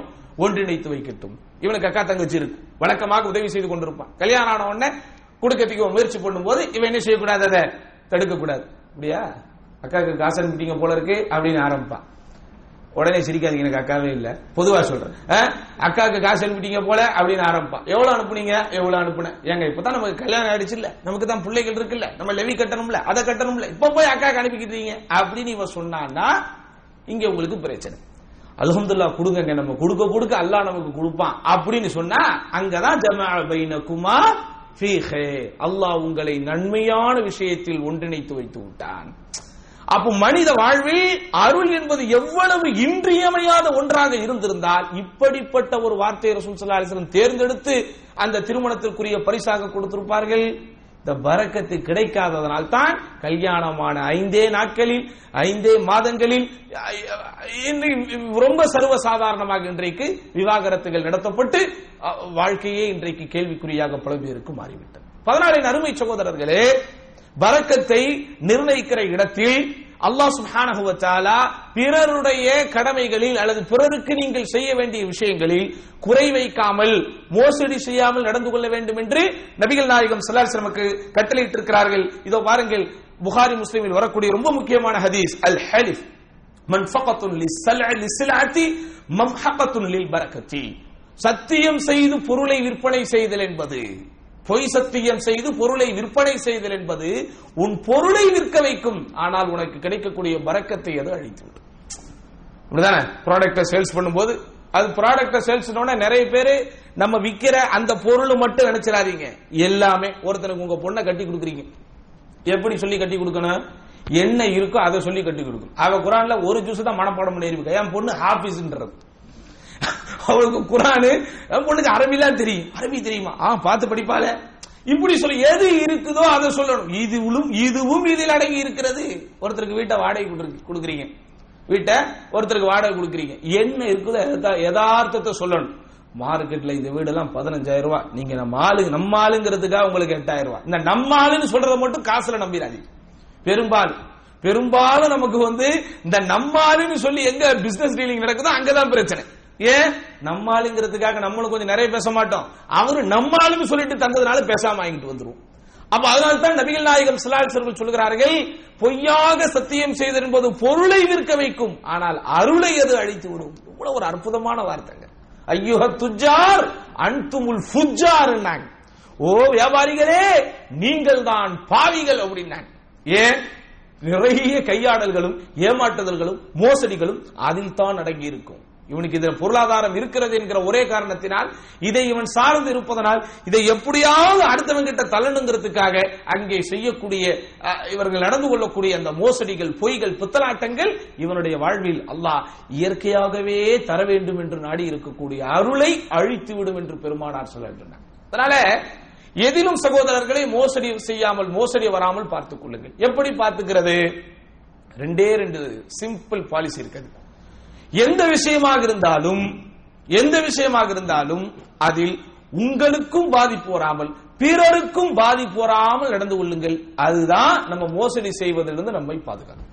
எப்படி எந்த ஒரு விஷயத்தை செய்தாலும் அதுல நமக்கும் பாதிப்பு வரக்கூடாது, பிறருக்கும் பாதிப்பு வரக்கூடாது. இதைத்தான் இஸ்லாமிய மார்க்கம் நம்மிடத்தில் எதிர்பார்க்கிறது. பிறருக்கு உதவி செய்வதென்பது உயர்ந்த உள்ளம் கொண்டது. ஆனா குறைஞ்சபட்சம் உதவி செய்யாட்டாலும் நம்ம என்ன செய்யாம இருக்கணும், உபத்திரம் செய்யாமல் இருக்க வேண்டும். அப்போ இஸ்லாமிய மார்க்கம் இந்த பரக்கத்தை நிர்ணயிப்பதற்கு, அல்லாஹ்வுடைய அருளை பெற்றுத் தருவதற்கு, நம்முடைய வாழ்வு வளமாக இருப்பதற்கு, பிறருக்கு நீங்கள் மோசடி செய்யாமல் உங்களுடைய வாழ்க்கை அமைத்துக் கொள்ளுங்கள். அதனாலதான் சொன்னாங்க, மன் கஷ்ஷ லைஸ மின்னா, யார் மோசடி செய்கிறானோ அவன் நம்மை சார்ந்தவன் அல்ல. நான் மோசடினா என்ன அர்த்தம்? நம்மால் பிறர் பாதிக்கப்படாமல் வாழ்வது சகோதரர்களே ரொம்ப முக்கியம். இன்றைக்கு மனிதர்களுடைய மானங்களில் ரொம்ப சர்வசாதாரணமாக சிலர் விளையாடி விடுகிறார்கள். பிறருடைய மான விஷயத்திலும் பிறருடைய அந்த கண்ணியம் என்கிற விஷயத்திலும் யாரெல்லாம் விளையாடுவார்களோ நிச்சயம் அல்லாஹ் அவர்களை விட்டுவிட மாட்டான். அதனாலதான் ஒரு இறை நம்பிக்கையாளர்களுடைய மானங்களுக்குரிய உவமையை குறித்து ரசூலுல்லாஹி ஸல்லல்லாஹு அலைஹி வஸல்லம் சொல்லும்போது காபத்துல்லாவை இணைத்து சொன்னார்கள். இந்த நாடு எப்படி புனிதமோ அது போன்று புனிதம். இன்ன அருமையான ஹதீஸ், உங்களுடைய பொருளாதாரமும் உங்களுடைய மானமும் உங்களுடைய ரத்தமும், அதாவது உங்களுடைய உயிரும் உங்களுக்கு இடையில் புனிதமானது. கஹுர்மதி யௌமிக்கும் ஹாதா வ பலதிக்கும் ஹாதா அப்படின்னு சொன்னாங்க. இந்த நாளின் புனிதத்தை போல, இந்த மாதத்தின் புனிதத்தை போல, இந்த நகரத்தின் புனிதத்தை போல உங்களுடைய பொருள், உங்களுடைய உயிர், உங்களுடைய மானம் உங்களுக்கு இடையில் புனிதம் என்று சொன்னார்கள். புனிதம்னா என்ன? அதை டச் பண்ணக்கூடாது. அப்படிதானே? நபிகள் நாயகம் ஸல்லல்லாஹு அலைஹி வஸல்லம் அவர்களுடைய மனைவிமார்கள், இறை தூதர் ஸல்லல்லாஹு அலைஹி வஸல்லம் அவர்கள் இறந்ததற்கு பிறகு அவங்களை வேற யாரும் கல்யாணம் முடிக்க கூடாது. ஏன்? அவர்கள் புனிதமானவர்கள். அப்படிதானே? அந்த மாதிரி அல்லாஹ் சுப்ஹானஹு வ தஆலா மஹாரிம் என்று ஒன்றை வைத்திருக்கிறான். இன்ன ஹிமல்லாஹி மஹாரிமஹு, ஒவ்வொரு இடத்தையும் பாதுகாப்பதற்கென்று வேலிகள் போடப்பட்டிருக்கும். அப்படிதானே? ரெஸ்ட்ரிக்டட் ஏரியா, புரோஹிபிட்டட் ஏரியா எழுதி வச்சிருக்கான். அங்க போகாத, அங்க நீங்க போக கூடாது, அங்க டச் பண்ண கூடாது. அப்படிதானே? எந்த இடத்திலே நாம் உள்ளே நுழைய கூடாதோ அந்த இடத்தினுடைய நுழைவாயில் என்ன வச்சிருப்பாங்க? மின்சாரத்தினாலோ அல்லது முட்கம்பினாலோ ஏதோ ஒரு வேலிகளை போட அமைத்திருப்பார்கள். ஏன்? அதை தாண்டி நீங்க போக கூடாது. அப்படிப்பட்ட ஒன்றை ரசூலுல்லாஹி ஸல்லல்லாஹு அலைஹி வஸல்லம் அல்லாஹ்வுக்குரியதை பத்தி சொல்லும்போது ஃப இன்ன ஹிமல்லாஹி மஹாரிமஹு, அல்லாஹ் அவனுக்கென்று ஒரு வேலியை போட்டிருக்கிறான். இந்த வேலி என்ன தெரியுமா? அவன் எதை தடை செய்திருக்கிறானோ அந்த ஹராம். அப்போ ஹராத்தில் இருந்து தவிர்த்து கொள்வது, குறிப்பாக பிறருக்கு பாதிப்பை ஏற்படுத்துகிற, பிறருக்கு தொல்லைகளை ஏற்படுத்துகிற, பிறருடைய கண்ணியத்திற்கு குறைவை அல்லது குலைவை ஏற்படுத்தக்கூடிய எந்த காரியத்தை நம்ம செய்யக்கூடாது. அது செஞ்சா அது நம்முடைய பரக்கத்தை என்ன செய்துவிடும் சகோதரர்களே? பரக்கத்திலே குறைவு ஏற்படுவதற்கு அது ஒரு காரணமாக அமைந்துவிடும். அடுத்து ரொம்ப முக்கியமானது, திருமறை குர்ஆனில் அல்லாஹ் சுப்ஹானஹு வ தஆலா பிரத்யேகமாக குறிப்பிட்டு காட்டிருப்பது அத்ஆமுலு பிர்ரிபா, வட்டி சார்ந்த பொருளாதார பரிமாற்றம். தஆமுலு பிர்ரிபா, வட்டி சார்ந்த பொருளாதார பரிமாற்றம். அதில் நாம் இணைந்திருக்கும் காலம் எல்லாம் நம்முடைய பரக்கத் கேள்விக்குறி. ஏன்? அல்லாஹ் சுப்ஹானஹு வ தஆலா அந்த வட்டியை குறித்து குறிப்பாக சொல்லும்போது வமா ஆதைத்தும் மிர் ரிபா லியர்பு ஃபி அம்வாலின் நாஸ் ஃபலா யர்பு இன்தல்லாஹ், எப்படி அல்லாஹ் சொல்லுகிறான் பாருங்கள். மக்களுடைய பொருளாதாரத்தில் வளர்ச்சி வேண்டும் என்பதற்காக செய்யப்படக்கூடிய எந்த பொருளாதாரமாக இருந்தாலும் அது மக்களிடத்தில் வேண்டுமானாலும் வளரும், ஆனால் அல்லாஹ்விடத்தில் அது ஒரு காலம் வளராது. இன்னைக்கு நம்ம ஏங்க வெளிநாட்டில் வந்து கஷ்டப்படுறோம்? குறிப்பாக முஸ்லிம் அல்லாதவர்கள் முஸ்லிம்களை பற்றி தெரிந்து கொள்ள வேண்டிய ரொம்ப முக்கியமான விஷயம், வட்டியை இஸ்லாம் தவிர்த்து எந்த மதமும் கண்டிப்பதில்லை. தெரியுமா உங்களுக்கு? வட்டியை கண்டிக்கிற ஒரே மார்க்கம் எதுதான்? இஸ்லாம். எந்த மதமாவது, எந்த கொள்கையாவது, எந்த இசமாவது, எந்த அரசியல் கட்சிகளாவது அல்லது எந்த சமூக அமைப்புகளாவது, கொள்கை போட்டு இன்றைக்கு எத்தனையோ பேர் கட்சிகள் நடத்துகிறார்களே, யாராவது தன்னுடைய சமூக மக்களை வட்டியில் ஈடுபடாதீர்கள் என்று சொல்லி இருக்கிறார்களா? வட்டியை பற்றி தெளிவாக பேசி வட்டியை ஹராம் என்கிற ரீதியில் தடை செய்கிற ஒரே மார்க்கம் இஸ்லாம். அதனாலதான் இன்றைக்கு நம்முடைய மக்கள் லட்சக்கணக்கான பேர் உள்ளூரிலே வாழ்வதற்குரிய சரியான வசதி இல்லாதவர்கள், உள்ளூரிலே தொழிலை நடத்துவதற்கு சரியான வாய்ப்பை பெறாதவர்கள், நிறைய முதல் போட்டு கொஞ்சம் சம்பாதிச்சாலும் பரவாயில்லன்னு பல பேர் வெளிநாட்டிற்கு வந்து வெந்த பூமியில் வந்து வாழ்ந்து கொண்டிருக்கிறார்கள். இந்த விசா எடுப்பதற்கு, இந்த வெளிநாட்டு வேலை பெறுவதற்கு ஒரு 5 லட்சம் ஒருத்தன் செலவு பண்றான். செலவு பண்ணிட்டு இங்க வந்து 2000 ரியால் 2500 ரியால் சம்பாதிக்கிறான். இந்த 5 லட்சத்தை அவன் ஒரு வங்கியிலே போட்டால் அல்லது பினான்ஸ் கம்பெனி என்று சொல்லுகிறார்களே, 100க்கு 17 ரூபாய் வட்டியை தருகிறேன், 100க்கு 20 ரூபாய் வட்டியை தருகிறேன். நிறைய பேர் வட்டியை தரேன்ட்டு பூட்ட போட்டு போயிடுறான், அது வேற. இருந்தாலும் இன்றைக்கு பெரும்பான்மையான முஸ்லிம் அல்லாத மக்களுடைய பொருளாதாரமே எதுல தாங்க இருக்கு? வட்டியை சார்ந்துதான் இருக்கிறது. அப்படியே 60 வயசு வரைக்கும் ஒரு கம்பெனில வேலை பார்க்க வேண்டியது, அங்கிருந்து வரக்கூடிய அந்த பணிக்கொடை தெரியுது, அது என்னது, என்ன கிராஜுவிட்டியா, செட்டில்மெண்ட், அந்த அமௌண்ட் அப்படியே கொண்டு போய் வலிக்காம கொண்டு போய் பேங்க்ல போட்டுற வேண்டியது. 15 லட்சம் ரூபாய் போட்டார், 25 லட்சம் ரூபாய் போட்டார், எவ்வளவு வரும் அவருக்கு வட்டி? அப்படியே உட்கார்ந்த இடத்துல இருந்து 20,000 25,000 வந்துகிட்டு இருக்கும். அந்த 20,000 25,000 ஒரு இளைஞனால் சம்பாதிக்க முடியாது. ரொம்ப சிம்பிளாக, ரொம்ப எளிமையாக இன்றைக்கு நிறைய பேர்களுடைய செட்டில்மெண்ட் காசு எங்க தாங்க போகுது? வங்கிக்கு தான் போகுது, பைனான்ஸ் கம்பெனிக்கு தான் போகுது. அப்போ ஆக பொருளாதாரத்தை சம்பாதிப்பதற்கு சில பேருடைய வாழ்க்கை, எல்லாருடைய வாழ்க்கையிலும் இல்லை, மிக இலகுவான ஒரு வழி இருந்த போதும் ஏன் நம்முடைய இஸ்லாமிய மக்கள் அப்படிப்பட்ட ஒரு வழியை தேர்ந்தெடுப்பதில்லை? நமக்கு வரவேண்டிய வட்டி, ஏதாவது வங்கியில கணக்கு வச்சிருப்போமே, சாதாரண கரண்ட் அக்கௌண்ட், அந்த அக்கௌண்ட் வச்சிருப்போம், அந்த அக்கௌண்ட்டுக்கு வங்கியாக போடக்கூடிய வட்டிகளை கூட நம்ம என்ன செய்யறதில்லை, தொடரதில்லை. முஸ்லிம்கள் எல்லாரும் வங்கிகளிலே பணத்தை போட்டு அதுல இருந்து வரக்கூடிய வட்டிகளை பெற்றார்கள் என்று சொன்னால் ஸ்டேட் பேங்கிற்கே நம்ம பைனான்ஸ் பண்ணலாம். அவ்வளோ தொடாத வட்டிகள் நம்முடைய சமுதாயத்தினுடைய வட்டிகள் அங்க என்ன செஞ்சுக்கிட்டு இருக்கு, தேங்கி கிடக்கிறது. ஏன் நம்ம முஸ்லிம்கள் அங்க போகாம இருக்கிறோம் என்றால், அல்லாஹ் சொல்லிட்டான், ஒரு காலம் அது அல்லாஹ்விடத்தில் உங்களுக்கு வளர்ச்சியை பெற்றுத்தராது. இந்த உலகத்தில் வேண்டுமானால் அது பெற்றுத்தரும். ஆனா நல்லா பாருங்க, வட்டியை வாங்கி வாழ்ற எவனாவது நிம்மதியாக வாழ்ந்திருக்கிறானா? நீங்க ஒவ்வொருத்தரையும் ஆய்வு செய்து பாருங்க. சும்மா அவனுக்கு வெளிப்படையா காசு சேருது, பணம் சேருது என்கிற ஒரு இது இருக்குமே தவிர, ஒரு நிம்மதியான ஒரு பரக்கத்திற்குரிய வாழ்க்கை அவனுக்கு நிச்சயமாக இருக்காது. அவன் கணக்கில் சேர்ந்துகிட்டு இருக்கும், ஆனா அது அவன் எதிர்பாராத திடீர் செலவை தேர்ந்தெடுத்து விடும், திடீர் செலவை அவனுக்கு உண்டாக்கிவிடும். எதிர்பாராத ஒரு விபத்தோ அல்லது மருத்துவ செலவோ ரொம்ப கடுமையான முறையிலே ஏற்படுத்தி விட்டுவிடும். ஏன்? அது அல்லாஹ்விடத்திலே பரக்கத்தை பெற்றுத்தராமல் இருக்கிறது. காரணம், அல்லாஹ் திருமறை குர்ஆனிலே சொல்வது, யம்ஹகுல்லாஹு ரிபா வ யுர்பிஸ் ஸதகாத். எப்படி? யம்ஹகுல்லாஹு ரிபா வ யுர்பிஸ் ஸதகாத். நிச்சயமாக அல்லாஹ் வட்டியை அழிக்கிறான், தர்மங்களுக்கு அளிக்கிறான். ரெண்டுக்கு வித்தியாசம் இருக்கு. அழித்தல், இன்னொன்று அளித்தல். அளித்தல் என்றால் வழங்குது. தர்மத்தை அல்லாஹ் என்ன செய்றான், நீங்க போட போட அது உங்களுக்கு வந்துகிட்டே இருக்கு தர்மம். ஆனால் வட்டியை பொறுத்த வரைக்கும் அதனுடைய அருளை அல்லாஹ் சுப்ஹானஹு வ தஆலா முற்றிலுமாக அழித்து விடுகிறான். அதனாலதான் நபிகள் நாயகம் ஸல்லல்லாஹு அலைஹி வஸல்லம் அந்த ஹஜ்ஜத்துல் வதாவின் போது சமூக மக்களுக்கென்று சில தீர்மானங்களை எடுத்தார்கள், சமூக மக்களின் நலனுக்காக சில தீர்மானங்களை எடுத்தார்கள். அதில் மிக முக்கியமான முதன்மையான ஒரு தீர்மானம் இதோ, இந்த நாளில் இருந்து வட்டி என்பது இந்த சமூகத்திற்கு முற்றிலுமாக தடை செய்யப்படுகிறது. எங்களுடைய குடும்பத்திற்கு வர வேண்டிய வட்டி தொகையை இதோ என் கால் கீழ் போட்டு நான் மிதிக்கிறேன் சொல்லி வட்டியை தள்ளுபடி செய்தார்கள் பெருமானார் ஸல்லல்லாஹு அலைஹி வஸல்லம். ரசூலுல்லாஹ்வுடைய ஃபேமிலி பனு ஹாஷிம் என்கிற அந்த குடும்பத்தை சார்ந்தவர்கள் தான் ரசூலுல்லாஹ்.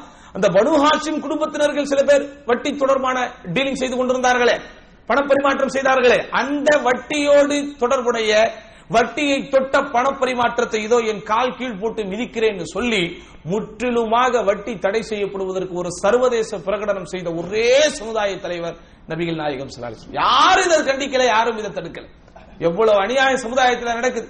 இன்றைக்கு விஞ்ஞானம் வளர்ந்த இந்த காலத்திலும் ஒரு மாவட்ட ஆட்சித் தலைவருக்கு முன்னால் அல்லது அலுவலகத்திற்கு முன்னால் குடும்பத்தோடு என்ன செய்யறான், தீக்குளிக்கிற அளவிற்கு இந்த வட்டியினுடைய கொடுமை இந்த சமூகத்திலே இருந்தும் கூட இந்த சமுதாயம் என்ன செய்யல, இந்த அரசாங்கங்கள் வட்டியை தடை செய்யும். அப்போ வட்டி நம்முடைய பொருளாதாரத்தை தொட்டுவிட்டால் அன்பு சகோதரர்களே, அருள் என்பது போய்விடும். இந்த 3 விஷயங்கள் தான் அருளை தடுப்பதற்குரிய மிக மிக முக்கியமான இடங்களாக இருப்பதாக உலமாக்கள் பட்டியல் போடுகிறார்கள். முதல் விஷயம் என்னது? பொதுவாக நாம் செய்யக்கூடிய பாவங்கள். இரண்டாவது என்னது? மனிதர்களுக்கு நாம் செய்யக்கூடிய மோசடிகள், ஏமாற்றுதல்கள். மூன்றாவது என்னது? குறிப்பாக வட்டியோடு தொடர்புடைய பொருளாதாரம். இது போக சகோதரர்களே, இழந்த பரக்கத்தை மீட்பதற்கு ஏதாவது வழி இருக்குதா? அதையும் பார்க்கணும். இப்படிதானே? அருள் என்பது ஒண்ணு, முதல்ல நமக்கு கிடைக்கணும், இப்படிதானே? இரண்டாவது, கிடைத்ததில் நமக்கு வளர்ச்சி வந்துகிட்டே இருக்கணும், இப்படிதானே? மூன்றாவது, கிடைத்ததில் ஏதேனும் போயிருந்தால் அதை மீட்டெடுக்கணும். உங்களுக்கு நான் சொல்றது புரியுதா? முக்கோணமாக இந்த பரக்கத்தை நீங்கள் பார்க்க வேண்டும். ஒருத்தர் சம்பாதிக்காமே இருக்கிறாங்க, ஃப்ரெஷ்ஷா படிச்சு முடிச்சுட்டு வர்றான், 10ஆம் டிகிரி வாங்கிட்டு வர்றான். வந்ததோட அவங்க கிட்ட ஒரு 1 லட்சம் ரூபாய் வருது. அப்ப அந்த 1 லட்சம் என்னது? பரக்கத். அப்படிதான் அல்லாஹ் அவனுக்கு கொடுத்திருக்கிற ரிஸ்க். அந்த 1 லட்சம் 2 லட்சம் ஆனா அது என்னது? உதாரணத்துக்கு தான் சொல்றேன். அதுக்காக அஜரத்து 1 லட்சத்தை தான் பரக்கத்துன்னு சொன்னாரு, காசை தான் பரக்கத்துன்னு சொன்னாரு, மிஸ் அண்டர்ஸ்டாண்டிங் பண்ணிக்காதீங்க. இதை நாம் புரிந்து கொள்வதற்காக சொல்லுகிற உதாரணம். இந்த 1 லட்சத்தில் சகோதரர்களே எதிர்பாராமல் ஒரு 25,000 இவனை விட்டு போய்விட்டது. அப்ப இங்க பரக்கத்தை என்ன செஞ்சிருக்கிறான்? அவன் இழந்திருக்கிறான்.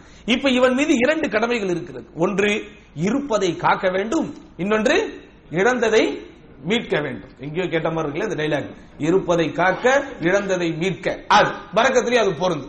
அதுக்கு இஸ்லாம் என்ன சொல்கிறது? அருமையான ஒன்றை சொல்கிறது. வலவ் அன்ன அஹ்லல் குரா ஆமனு வத்தகௌ லஃபதஹ்னா அலைஹிம் பரக்காத்தின் மினஸ் ஸமாஇ வல் அர்தி வலாக்கின் கஸபு ஃபஅഖذனாஹும் பிமா கானூ யக்ஸிபூன். அருமையான ஒரு வசனம், நம்முடைய வாழ்வை பற்றி பேசுகிற ஒரு வசனம். அல்லாஹ் சொல்லுகிறான், இந்த ஊர்வாசிகள், ஒரு ஊர்வாசிகளை குர்ஆன்ல அல்லாஹ் சொல்லி காட்டுகிறான். அவர்களுக்கு அல்லாஹ் சுப்ஹானஹு வ தஆலா அற்புதமான ஒரு வாழ்க்கையை கொடுத்தான். தண்ணீர், தடையில்லாத தண்ணீர். அப்படிதானே? ஒரு மனுஷன் நல்ல சூழ்நிலையில் வாழ்கிறானா இல்லையா என்பதை அவனே இலகுவாக கண்டுபிடிப்பதற்கு சில கிரைட்டீரியாஸ் இருக்கு. உதாரணமா தடை இல்லாத தண்ணீர் கிடைக்கிறது, தடை இல்லாமல் மின்சாரம் கிடைக்கிறது. இப்ப நம்ம 3ஆவதா ஒண்ணு சேர்த்துக்கணும், தடை இல்லாம என்ன கிடைக்கணும்? இன்டர்நெட் கிடைக்கணும். என்னங்க மறந்துட்டீங்க? இன்டர்நெட் இல்லாம இன்னைக்கு வாழ முடியுமாங்க இன்னைக்கு மனுஷன்? அப்படி ஒரு வீட்டுக்கு போனவனே இன்னைக்கு என்ன கேட்கிறான்? அவன் வைஃப் நல்லா இருக்கானு கேட்கிறானோ இல்லையா? வைஃபை உங்க வீட்டுல இருக்கான்னு கேட்கிறான். முதல் கேள்வி இதுதான். அப்போ ஒரு காலத்தில் ஒரு வளர்ந்த நாட்டினுடைய குறியீடாக ஐகானாக பார்க்கப்பட்டது தடை இல்லாம அங்க தண்ணீர் இருக்கணும்னா, நாகரிகத்துக்கும் கலாச்சாரத்துக்கும். அதுக்கு அடுத்து வளர்ந்த ஒரு சூழ்நிலையில் தடை இல்லாத மின்சாரம் வேணும்னா, இன்னைக்கு நம்ம என்ன கேட்க வேண்டியது இருக்குது? தடை இல்லாம என்ன வேணும்? இன்டர்நெட் இணையதள சேவை வேணும். எந்த ஏரியால இன்டர்நெட்லயோ அந்த ஏரியாவை நலிந்த நாடாக இன்றைக்கு பார்த்து கொண்டிருக்கிறோம். இப்படிதானே? இங்க இருந்து மக்காவுக்கு பூராக்கு போவோம், நடுவுல அப்படி ஒரு டெசர்ட் ஏரியா வரும், சிக்னல் கிடைக்காது. அப்ப இவனை பார்க்கணுமே, அப்பதான் பக்கத்துல திரும்பி நீங்க அந்த கம்பெனியா அப்படிம்பா. அது வரைக்கும் பக்கத்துல உட்காந்து 10 வார்த்தை பேச மாட்டேன். பக்கத்துல உள்ள உம்ராக்கு போறோமாங்க, நம்ம எல்லாம் எப்படிங்க போறோம் உம்ராக்கு? டக்கு டக்குன்னு எல்லாத்துலயும் ஏறி போயிருவோமா? போக மாட்டோம். தமிழ் மக்களா போகணும், தாவா சென்டர் ஏற்பாடு பண்ணணும், இப்படி எல்லாம் நம்ம மக்களா குடும்பமா போலாம் அப்படின்னு போவோம். அங்க போய் உட்கார்ந்துக்கிட்டு தூக்கிடுறது, அப்படியே பாத்துக்கிட்டே இருப்பான். பக்கத்துல கிட்ட சலான் சொல்றானா புரிஞ்சுக்கங்க, இங்க சிக்னல் வீக் ஆயிடுச்சு. ஒரு காலத்துல டோண்டு போனை தூக்கிட்டு சுத்துறான், இப்ப போனோட பவர் பேங்கையும் சேர்த்து சுத்துறான்.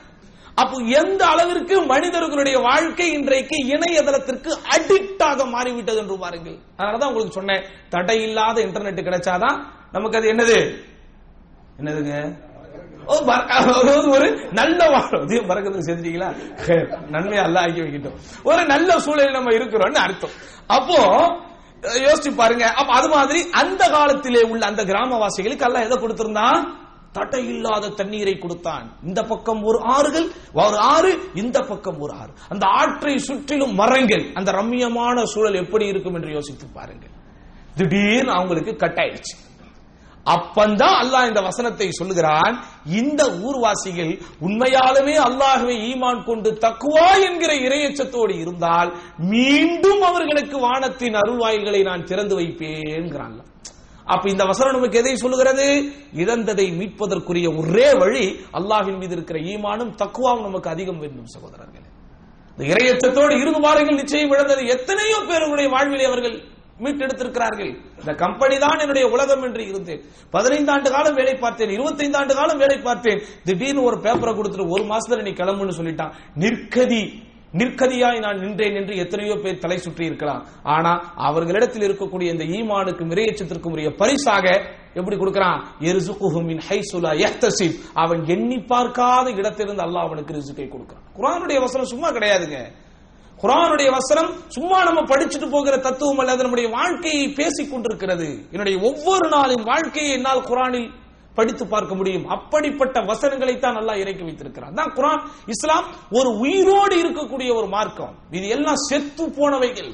இவனுங்களா நம்முடைய வளர்ச்சியை பொறுக்க முடியாமல் செத்து போன பணத்துக்கு ஆக்சிஜனை கொடுக்கிறோம், அதை கொடுக்கிறோம் சொல்லிக்கிட்டு இருக்கிறானே தவிர இஸ்லாம் தவிர்த்து மீதி அனைத்துமே செத்த பிணங்கள். உயிரோடு இருக்கிற ஒரே மார்க்கம் இஸ்லாம். ஏன்னா இந்த மார்க்கத்தின் மூலாதாரமாகிய குர்ஆன் என்னுடைய வாழ்க்கையை அப்படியே பேசுது. குர்ஆன்ல குடும்பவியலை பற்றி நான் ஒரு வசனம் படிக்கும் போது என் குடும்பத்தின் கதை எங்கே ஓடிக்கொண்டிருக்கிறது, அப்படிதானே ஃபீல் பண்றோம். குர்ஆன் மரணத்தை குறித்தும் மறுமையை குறித்தும் சொல்லும் போது நான் எதை சிந்தித்துக் கொண்டிருக்கிறேன், என்னுடைய வாழ்க்கையில் என்ன நடக்கப் போகிறதோ அதை குறித்து அது பேசிக் கொண்டிருக்கிறது. 1400 ஆண்டுகளுக்கு முன்பு, 5000 ஆண்டுகளுக்கு முன்பு, 50000 ஆண்டுகளுக்கு முன்பு இந்த உலகத்திலே நடைபெற்ற விஷயங்களை எல்லாம் அல்லாஹ் ஒரு வரலாறாக திருமறை குர்ஆனிலே சொல்லுகிறான் என்றால் எவ்வளவு ஒரு உண்மையை அது பேசிக் கொண்டிருக்கிறது. இன்னைக்கு தானங்க சமுதாயத்தில் விஞ்ஞானம் வளர்ச்சி அது இதுன்னு 14 நூற்றாண்டுகளுக்கு முன்பு நடைபெற்ற ரசூலுல்லாஹ்வுடைய வாழ்க்கை வரலாறின் பெரும்பகுதி தெளிவான விஷயங்கள் எல்லாம் குர்ஆன்ல வருதுன்னு சொன்னா அப்ப எவ்வளவு ஒரு உண்மையான வேதம் இது. அப்ப அந்த குர்ஆன் சொல்லுகிறது, உண்மையாலுமே இறையச்சமும் உண்மையாலுமே இறை நம்பிக்கையும் உங்களிடத்தில் இருந்தால் அல்லாஹ் எப்படி சொல்லுகிறான், லஃபதஹ்னா அலைஹிம் பரகாத்தின் மினஸ் ஸமாஇ வல் அர்தி, வானம் மட்டுமல்ல பூமியிலிருந்தும் அவர்களுக்கு நான் அருட்கொடைகளை திறந்து தருவேன்ங்கறான் அல்லாஹ் சுப்ஹானஹு. அப்போ இருக்கும் வரக்கத்தை காக்க, இழந்த வரக்கத்தை மீட்க இறையச்சமும் ஈமானும் தான் ஒரே தீர்வு என்பதை புரிந்து கொள்ளுங்கள். இதை நம்ம மக்கள் புரியாததுனால தான் எங்கிட்டாவது ஒரு அஜர்த்து கிடைக்க மாட்டாரா, எங்கேயாவது ஒரு தாடி தொப்பி வச்ச யாராவது ஒரு ஆள் கிடைக்க மாட்டாங்களா, ஒரு தாவீஸ் நமக்கு கிடைக்காதா, ஒரு தாயத்து கிடைக்காது, எதுக்கு தேடி தேடி இளையறான்? இறையச்சம் நான் நிறைய பெற வேண்டும் என்பதற்காக யாராவது தாயத்து கட்டுறானா? நான் தொழுகையில கொஞ்சம் அப்படி இப்படி இருக்கிறேன், நான் பர்ஃபெக்ட்டா தொழுவணும், அதுக்கு எனக்கு ஒரு தாயத்து கொடுங்கன்னு யாராவது கேட்கிறானா? தாயத்து கேட்கிற எதுக்கு கேட்கிறான்? தீராத வைத்த வலி இருக்கு, அதுக்கு ஒரு தாயத்து கொடுங்கங்கறான். புருஷன் பொண்டாட்டி பிரச்சனையா இருக்கு, அதுக்கு ஒரு தாயத்து கொடுங்கங்கறான். வியாபாரத்துல பரக்கத்துல அதுக்கு ஒரு தாயத்து கொடுங்கங்கறான். இன்னும் நான் நிறைய சம்பாதிக்கணும், அதுக்கு தாயத்து கொடுங்கங்கறான். அப்படிதானே? அந்த வழியை இஸ்லாம் சொல்லுகிறது. ஒண்ணும் இல்லப்பா, அல்லாஹ்வை அஞ்சிக்கொள், ஈமானை உறுதிப்படுத்து. இறை நம்பிக்கையும் இறையச்சமும் உன்னிடத்தில் உறுதியாக இருந்தால் இழந்ததை அல்ல, இருப்பதை விட சிறப்பானதை நீ பெறலாம். காரணம், திருமறை குர்ஆனில் அல்லாஹ் சொல்லும்போது வயித்தஅஸ்ஸன ரப்புக்கும் லஇன் ஷகர்தும் லஅஸீதன்னக்கும், லஇன் ஷகர்தும் லஅஸீதன்னக்கும், எனக்கு நீங்கள் நன்றி செலுத்தினால் உங்களுக்கு நான் அதிகம் கொடுத்துக் கொண்டே இருப்பேன். உறுதிப்படுத்துகிற 2 வார்த்தை அல்லாஹ் இந்த வினை சொல்லிலே பயன்படுத்துகிறான். ல அஸீதன்ன, அஸீது என்றால் அதிகப்படுத்துவேன், ல அஸீது என்று சொல்லும்போது நிச்சயமாக உங்களை அதிகப்படுத்துவேன், ல அஸீதன்ன என்று சொல்லும்போது கட்டாயமாக சந்தேகம் இல்லாமல் உங்களுக்கு நான் அதிகம் தருவேன். குர்ஆனுடைய வசனம். அப்போ என் அருமை சகோதரர்களே, வாழ்வு என்பது மிக மிக முக்கியமானது. இந்த உலகத்தில் நம்முடைய வாழ்வு எப்படி இருக்கிறதோ இதை கொண்டுதான் நாளைய நம்முடைய சொர்க்கமும் நம்முடைய நரகமும் தீர்மானிக்கப்பட போகிறது. அப்படிதானே? நாளைய நமது சொர்க்கமும் நரகமும் இதை கொண்டு தீர்மானிக்கப்படும். இந்த உலகத்தில் நம்முடைய வாழ்க்கை எப்படி இருந்தது என்பதை வைத்துத்தான். அப்ப இந்த வாழ்க்கை என்பது ரொம்ப முக்கியமானது. அந்த வாழ்க்கையில் அருள் என்பது மிக மிக மிக மிக முக்கியமான இன்றியமையாத ஒரு இடத்தை பிடிக்கிறது. அந்த அருளை பெறக்கூடிய முயற்சிகளில் இறங்கக்கூடிய அதே வேளையில் அந்த அருளை தகர்த்தெறிகிற, அழிக்கக்கூடிய, ஒழிக்கக்கூடிய காரண காரியங்களாக இஸ்லாமிய மார்க்கம் எதை குறித்தெல்லாம் அச்சமூட்டி எச்சரிக்கை செய்திருக்கிறதோ அவைகளிலெல்லாம் நாம் மிகுந்த கவனமாக இருக்க வேண்டும். காரணம், இறை தூதர் ஸல்லல்லாஹு அலைஹி வஸல்லம் பொதுவாகவே ஒரு உபதேசம் செய்கிறார்கள், இதா அமர்துக்கும் பி அம்ரின் ஃபஅது மின்ஹு மஸ்ததஅத், எதையேனும் நீங்கள் செய்ய வேண்டும் என்று நான் கட்டளையிட்டால் முடிந்த வரைக்கும் செய்யுங்கள், ஆனால் எதையாவது நீங்கள் செய்யக்கூடாது என்று நான் தடுத்து விட்டால் முற்றிலுமாக தவிர்த்து கொள்ளுங்கள். ஏவலுக்கும் விலக்கலுக்கும் இடையே இருக்கிற இமாலய வித்தியாசம் இதுதான். எதை இறை தூதர் ஸல்லல்லாஹு அலைஹி வஸல்லம் செய்யுங்கள் என்று சொன்னார்களோ அதை செய்யணும், முடிஞ்ச வரைக்கும் செய்யணும். ஆனா எதை செய்யக்கூடாதுன்னு சொன்னாங்களோ அது என்ன செய்யக்கூடாது? முடிஞ்ச வரைக்கும் செய்யாம இருக்கிறது அல்ல, முழுமையாகவே செய்யாம. உதாரணமாக தொழுது முடித்துவதற்கு பிறகு சுன்னத்தை தொழுங்கிற சொல்லியிருப்பாங்க, முடிஞ்ச வரைக்கும் தொழுவணும். தொழுதா நன்மை, அதில் மாற்றுக்கிறது கிடையாது. ஆனா தொழுவ மட்டும் அல்லாஹ் நிச்சயம் தண்டிக்க போறது. ஆனா பிறருக்கு தொல்லை கொடுக்காத, பிறருக்கு துன்பம் கொடுக்காத, பிறர் மானத்தோடு விளையாடாதே, பிறர் பொருளாதாரத்திற்கு நீ இழுக்காக நிற்காதே, பிறரை கேவலப்படுத்தாதே, எதெல்லாம் செய்யாதே செய்யாதே அப்படின்னு தடுத்தார்களோ அங்க என்ன செய்யக்கூடாது? நம்ம ரொம்ப எச்சரிக்கையாக இருக்க வேண்டும். இப்படிப்பட்ட பேணுதலான வாழ்க்கை நிச்சயம் நம்முடைய வாழ்வில் அல்லாஹ் சுப்ஹானஹு வ தஆலா தரக்கூடிய அருளக்கூடிய அந்த அருளை பாதுகாத்து நமக்கு தரும் என்பதில் எந்த சந்தேகமும் இல்லை. அப்படிப்பட்ட அருளுக்குரிய ஒரு நல்ல வாழ்க்கையை வல்ல ரஹ்மான் நமக்கு தர வேண்டும். எல்லாம் வல்ல அல்லாஹ் சுப்ஹானஹு வ தஆலா நம்முடைய எண்ணங்களை தூய்மையாக்கி, நம்முடைய செயல்களை தூய்மையாக்கி, அவன் விரும்புகிற நன்மக்களோடு நம்முடைய உயிரை கைப்பற்றுவானாக என்று அல்லாஹ்விடத்திலே துஆ கேட்டு, யா அல்லாஹ் எதை நாங்கள் சொல்கிறோமோ எதை நாங்கள் கேட்கிறோமோ அதன்படி வாழ்கிற வாய்ப்பையும் தாய் என்று மீண்டும் அவனிடத்திலே துஆ கேட்டு வாய்ப்புக்கு நன்றி கூறி முடித்துக் கொள்கிறேன். வ ஆகிரு தஅவானா அல்ஹம்துலில்லாஹி ரப்பில் ஆலமீன். வஸ்ஸலாமு அலைக்கும் வ ரஹ்மத்துல்லாஹி வ பரகாத்துஹு.